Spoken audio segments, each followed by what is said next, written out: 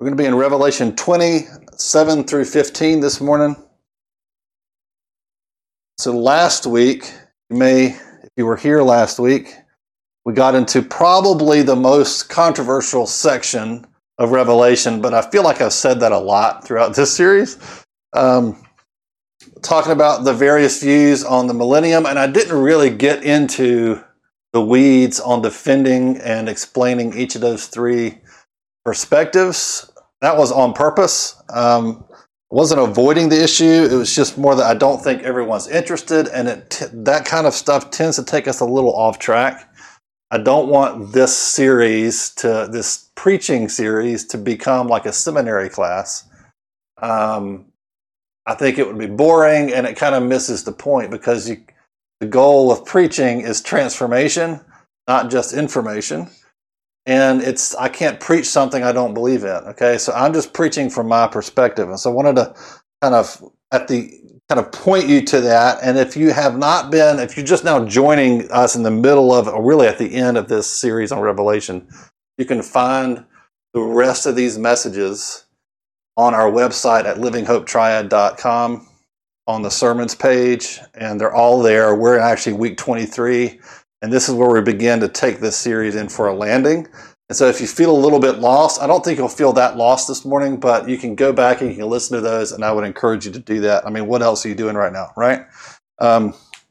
So that's available to you anytime.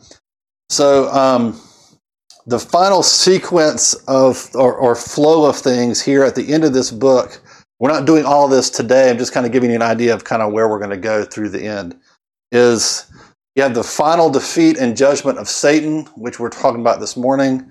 The final judgment of humanity after that, which we're also talking about this morning. And then the cosmos renewed, which is the heavens and the earth are renewed.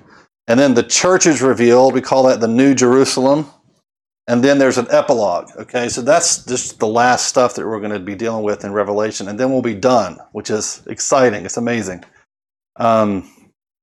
And Susan Spencer has posted a link to the notes in the comments. You can scroll up and see that. She also emailed it out. So if you'd like my notes, if you're a notes type of person, you like to follow the notes, that's right there, and you can click on it and look at it while you're listening. All right?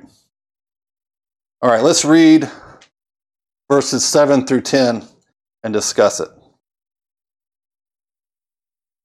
It says, and when the 1,000 years are ended, Satan will be released from his prison and will come out to deceive the nations that are at the four corners of the earth, Gog and Magog, to gather them for battle. Their number is like the sand of the sea. And they marched up over the broad plain of the earth and surrounded the camp of the saints and the beloved city. But fire came down from heaven and consumed them, and the devil who had deceived them was thrown into the lake of fire and sulfur, where the beast and the false prophet were, and they will be tormented day and night forever and ever. So if you can remember the sermon several weeks ago, this is before quarantine. I think it might have been actually the week before, or maybe 2 weeks before the quarantine began. I did a sermon on Armageddon, where we talked about what that means. This section is essentially talking about that same period of time at the end of the age, okay? Where it shows us that we can expect a dramatic increase in wickedness, a dramatic increase in Satan's activity in the earth at the end of the last days, okay? So by last days, I mean the church age, the time between Jesus ascended, left after his resurrection, and the time when he comes back. We're somewhere in the middle. I would say, who knows really, but I would say we're closer to the end than the beginning for sure, okay? And so if you imagine a graph of wickedness, like in the earth, it slowly increases and goes up and goes up and goes up until the very end. It crescendos at the end, and that's basically what that is showing us, right? So Satan is released by God in some new way. It's mysterious, but in some way Satan is allowed to do worse than he was before. And the nations of the world unite in their rebellion against God and then God defeats them and crushes them. Okay? That's what we can expect at the end. And I think that's what we're seeing now. I think you could disagree, okay? But I think that's what we're seeing now in the world is a crescendo of rebellion against God, okay? This demonic unity against God is signified by Babylon in Revelation. Like living in Babylon is like living in the world, living in rebellion against God. And here you have the same idea represented by these cities, Gog and Magog, okay? It isn't about a literal Babylon, nor is it about a literal city, Gog and Magog. The dispensational premillennialists, like we talked about briefly last week, they get really, really into what is Gog and Magog. When I was a kid, it was Russia, and some people thought China or Russia. It was always Russia included. Russia and maybe Cuba, Russia and North Korea. There's lots of theories, and people get really into it, trying to discern what specific nation or city or people group or whatever are represented by Gog and Magog. I think that's a wrong approach to the book of Revelation, but that shouldn't be news to any of you at this point if you're following along. I think it's just representative of this kind of unification in the world around rebellion against God, a worldview that is anti-Christ, anti-God, and I think that's pretty. That to me is a much better interpretation of that idea. Okay, so this section of Revelation 20:7 through 10 describes the same event. Only now we have the same event as Armageddon. So now we have more detail about what happened specifically to Satan and his compatriots, right? His demons, everyone who's in league with him, which is really interesting and really exciting, to be honest with you, okay? Satan, what happens to him here is he's thrown into the lake of fire. Lake of fire is a specific term used in Revelation. You'll see it in this last section a couple of times. This is Satan's eternal destination. It's where his final resting place is, but it's not restful, okay? The lake of fire is what most of us think of as hell, okay? This is Satan's final judgment, okay? This is where he stays forever. So I want you to think about for a minute, try to fire up your imagination, okay? Think about what an awesome day this is going to be. Think about what all the terrible things the enemy has done just to you. Not just you, but people you love. And not just people you love, but people around the world. And not just people around the world right now, but people around the world throughout history. Just think about the nation of Israel by itself and what Satan has attempted to do to them. Just think about all of those evil, wicked things that he has done, and he is going to pay for that on this day, and we'll get to watch, we'll get to be there and cheer, okay? The great deceiver, the accuser, the enemy of our souls, the evil one, the father of lies, the one who deceived Adam and Eve and then shamed them for their weak nakedness, the one who drew the world into sin, murder, rebellion, and idolatry, the one who has lied, shamed, accused, attacked, and harassed you and the people you love for your entire life, and the one who entered into Judas. We just read that on Easter Holy Week. The one who motivated the mockery, the torture, and the murder of the Son of God, Jesus himself. He will once and for all be thrown into hell, where he will suffer for eternity, and it will be a good day. God has put in all of us a deep-set, natural desire to see the bad guy get it, right? Think about all the movies that have been made and stories written throughout history where that was the plot. You have a bad guy and a good guy, and the bad guy does really bad things, and then the bad guy gets it in the end. And how satisfying that is in your soul. That's why we love those stories. It's irritating, right? on a kind of very instinctive base level when the bad guy gets away with it.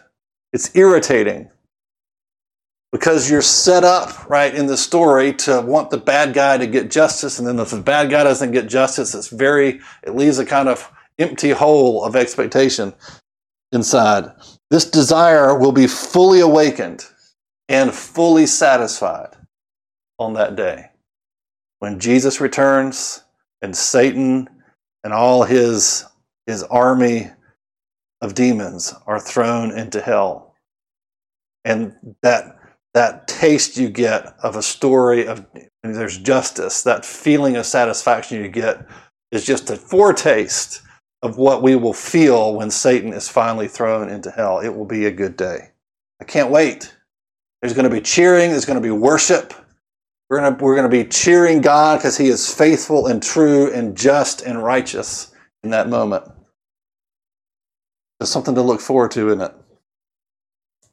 And look at verses 11 through 15.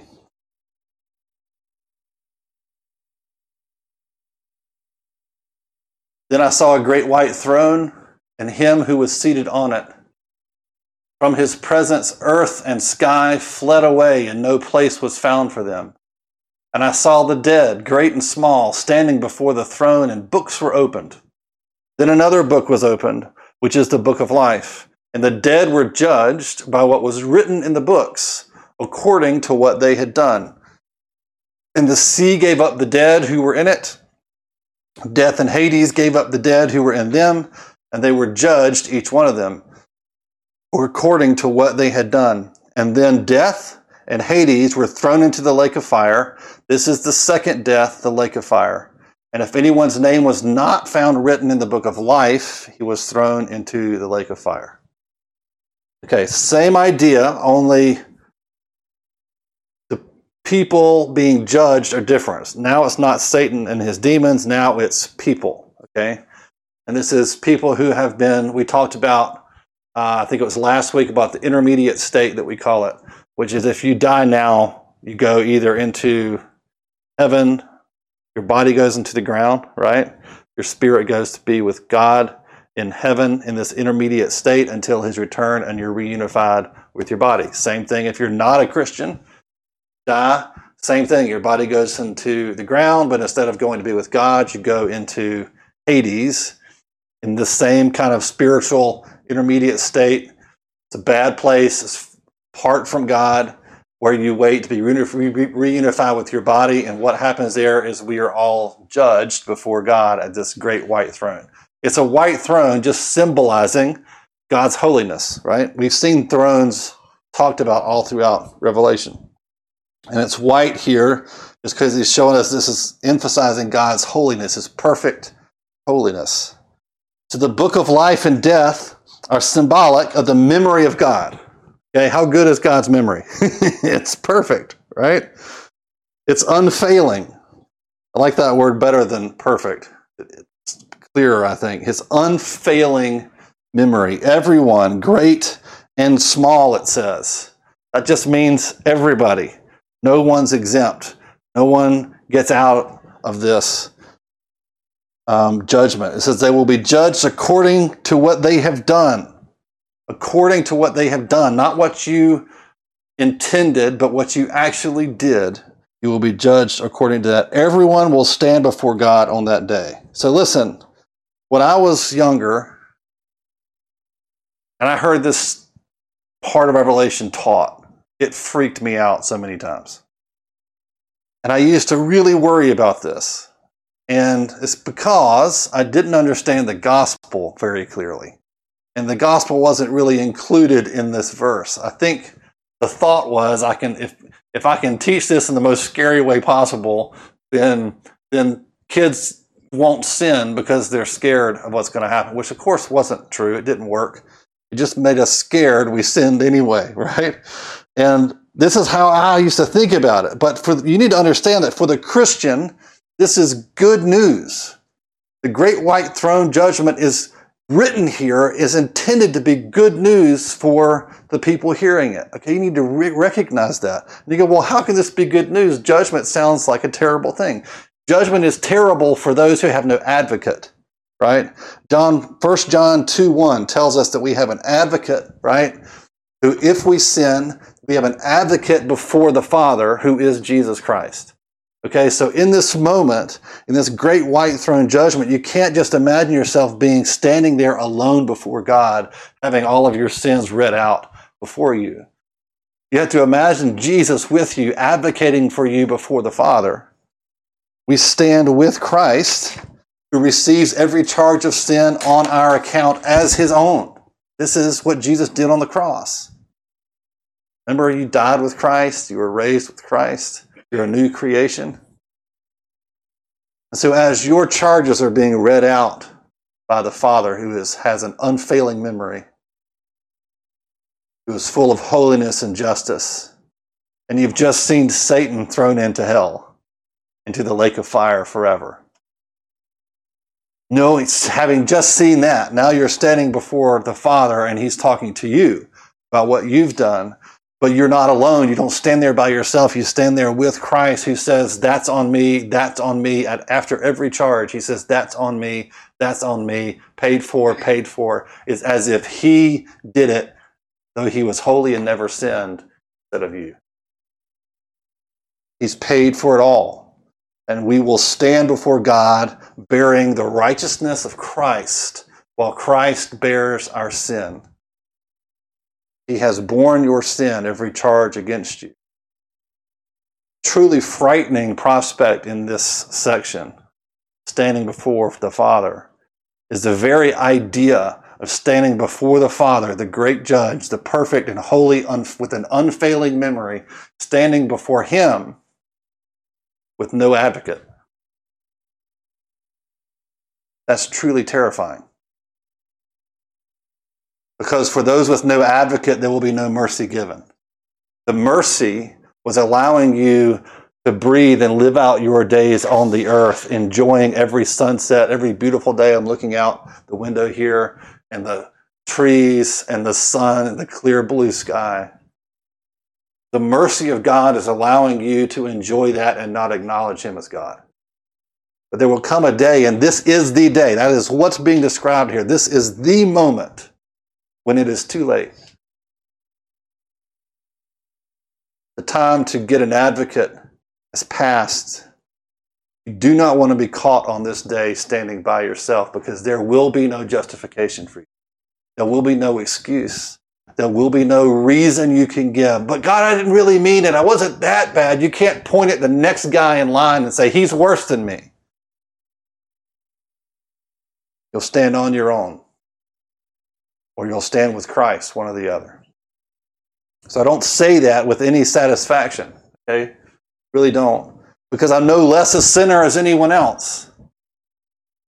Okay, this is the gospel. This is what Christianity is that whether the difference between us is not who sinned more or who sinned less. The only difference that's going to matter between us is who has Christ as his advocate and who does not. That is the only thing that separates us on that day. So the point here is that every injustice, every wicked act, every sinful deed is given perfect justice. This is the basis of forgiveness. You ever thought about this? We can forgive others because, one, we believe that nothing escapes God's justice. Okay? God sees it all. He has an unfailing memory and unfailing eyesight to see everything. Now, he misses nothing.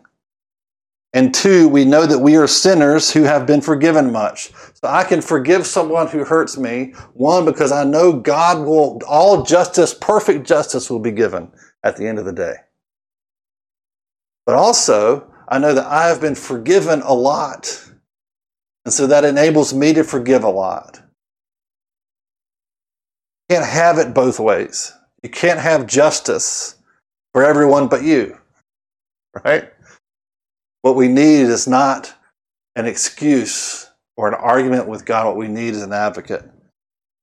It may seem harder to imagine here, I think, harder than the judgment of Satan being something worth worshiping God over or being satisfying, but I think it will be, because what we will see is that God missed nothing. You look around the world and whatever you're upset about in the world that's gone wrong, the injustice or poverty or people that have hurt you or violence against other people or inequality in the distribution of wealth around the world or whatever it is you're just raging about, maybe all the things that you want politicians to fix but won't fix. At the end of the day, every single injustice will be made right by God. No one will look back over history in this day and say, that didn't go right. Everything will be sorted out by God in the end, including your injustice against God. It will be deeply satisfying and it will be a joyful occasion, even the great white throne judgment, I believe. Because God has made us to love justice just like He loves it, and all things will be made right.